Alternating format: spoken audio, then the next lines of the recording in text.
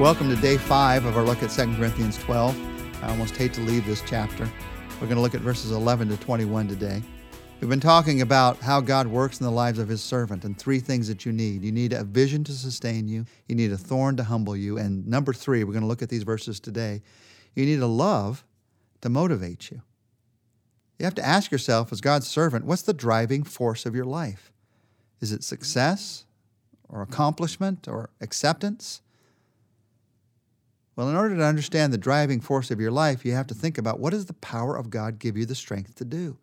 And God does not give his power just for your success or your accomplishment or even for your feeling of self-acceptance. Now, it doesn't mean that God doesn't want you to have some success or may have some accomplishments he wants you to do or may want you to feel good about what he's doing in your life. But those aren't the reasons. Those aren't the motivations. I'm convinced that the biblical driving force of our lives is nothing but love.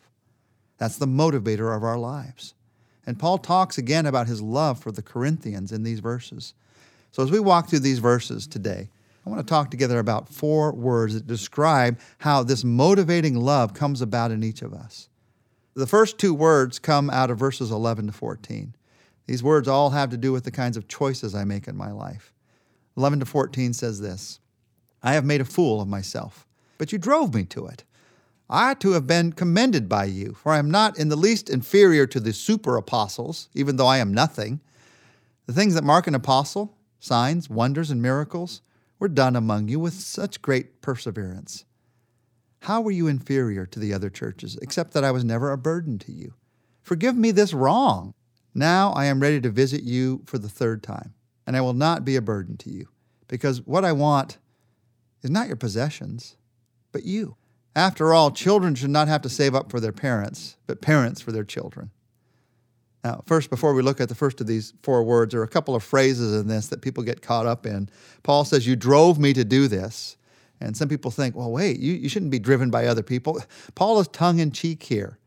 He's talking about being a fool of myself, and you drove me to it. He is in some sense joking with the Corinthians at this point. The only reason I do this is you drove me to it. Then he makes another sarcastic tongue-in-cheek remark when he talks again about these super apostles. And then he gets serious and says, you saw the signs of an apostle. Why can't you trust that? You see, these super apostles, if you've forgotten, were some professional teachers who'd begun to sway the thinking of the Corinthians along legalistic lines, along prideful lines. And Paul says, no, you got to get back to grace. But as he talks about the struggles that they've had, you get to hear the heart of Paul towards these people that he served. And there are 4 words I want to pick up on as we walk through these verses that have to do with how love becomes the driving force of your life. The first word is priority. If love is to be the driving force of my life, I've got to choose people over things. And Paul talks about that here. He says, I don't want your possessions. I want you. I've said this often. You either use people to love things or you use things to love people. It's one or the other. If you love things, you're going to use people. If you love people, you're going to use things to love them. They're just a tool. Paul had this confidence in Christ that changed the priority of his relationships all around him. He could think of others first because he wasn't worried about himself. He had that self-centered sense of selfishness that all of us struggle with, dealt with in his life because of his love for other people. And that caused a new priority to come into his life. And so he chose people over other things. And that included accomplishments in his life. That included so many of the kinds of things that this world includes as valuable. Paul knew it was going to last. People are going to last. And so because of that, he chose to love. This man who was so driven in his life.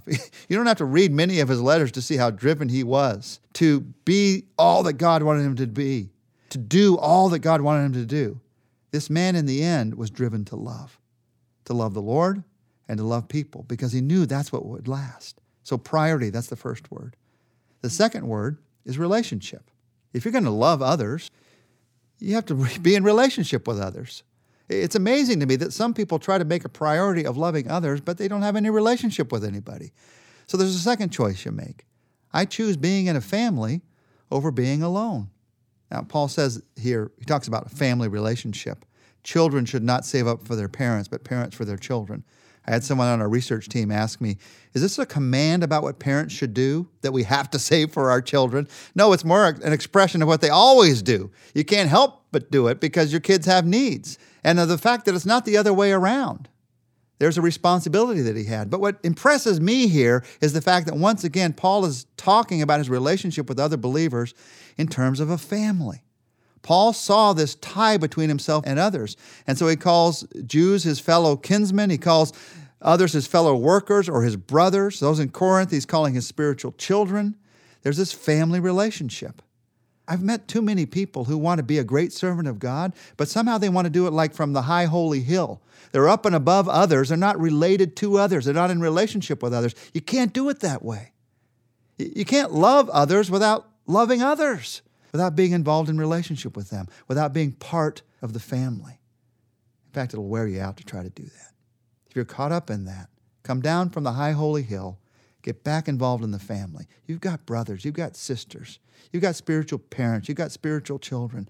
And when you're involved in the family, you realize that's how love works. That's how love is motivated in my life. First priority, I choose people over things. Second, relationship. I choose being in a family over being alone. And then there's the third choice. A third choice that's in verses 15 to 18. Sacrifice. I choose others over myself. Let me read these verses. So I will very gladly spend for you everything I have and expend myself as well. If I love you more, will you love me less? Be that as it may, I have not been a burden to you. Yes, crafty fellow that I am, I caught you by trickery. Did I exploit you through any of the men that I sent to you? I urged Titus to go to you, and I sent our brother with him. Titus did not exploit you, did he? Did we not act in the same spirit and follow the same course? Paul is dealing with some problems the Corinthians had been given because of these false teachers, that Paul hadn't taken care of them. He didn't care about them as much as the other churches. He was just trying to trick them. And Paul says, of course that didn't happen, because the truth is, I choose you over myself. I'll spend for you everything I have, and I'll expend myself as well. He willingly gave whatever he had, and he willingly gave himself as well. Paul put a great value on people, and that meant two specific things. He would spend himself for people. He would spend his things and himself for people, and he would not exploit people. He would not use people. He talks about both of them in these verses. Sacrifice. I choose others over myself. Now, if you're to do that, you're going to need the fourth quality of relationships that Paul talks about here. And that's, I would call this quality identity. I choose to find my identity, my love, in Christ. In verse 19, Paul says, have you been thinking all along that we've been defending ourselves to you? We've been speaking in the sight of God as those in Christ. And everything we do, dear friends, is for your strengthening. Speaking in the sight of God as those in Christ. Do what you do in the presence of God and find your identity in Christ. If you try to find your identity in others, your acceptance, feelings of acceptance from others, or in things, you will be driven to use others or to use things to build your identity. Paul is able to say, everything we have done is for your strengthening. The only way that Paul could do this is because he was secure in the love of Christ. Listen, if my security is in the love of others, I will try to use others to strengthen my security. When my security is in the love of Christ, I can serve others to strengthen their love. Let me say that again. It's so important to understand. If my security is trying to be found in the love of others, I will inevitably try to use others to strengthen my security. But when my security is in the love of Christ, I am then set free to serve others, to strengthen their love, to strengthen them. Now, in all of this, in this relationship, and all these words that we've talked about, there is a risk. There's a risk in love, and that is love can be rejected. Paul talks about that risk in verses 20 and 21, the last verses in this chapter. For I am afraid that when I come, I may not find you as I want you to be, and you may not find me as you want me to be. I fear that there may be quarreling, jealousy, outbursts of anger, factions, slander, gossip, arrogance, and disorder. I am afraid that when I come again, my God will humble me before you, And I will be grieved over many who have sinned earlier and have not repented of impurity, sexual sin, and debauchery in which they have indulged. Paul says, I love you and I want to strengthen you, but I know I'm taking a risk. You may not listen to me. You may get caught up in quarreling and jealousy and outbursts of anger and factions and slander and gossip and arrogance and disorder. Someone on our research team called that Satan's short list of what he wants in churches. That's what Satan wants in churches, gossip and factions. And Paul says, I know it could happen to you. When I love you, it is a risk. When you love anyone, it's a risk. The only way you're going to find the strength to take that risk is by finding your identity in Christ. And once you find your identity in Christ, that he loves you no matter what, whether someone else rejects you, whether someone else accepts your word from the Lord, your word from Scripture or not, once you find that, then I want to say this to you. Love is worth the risk.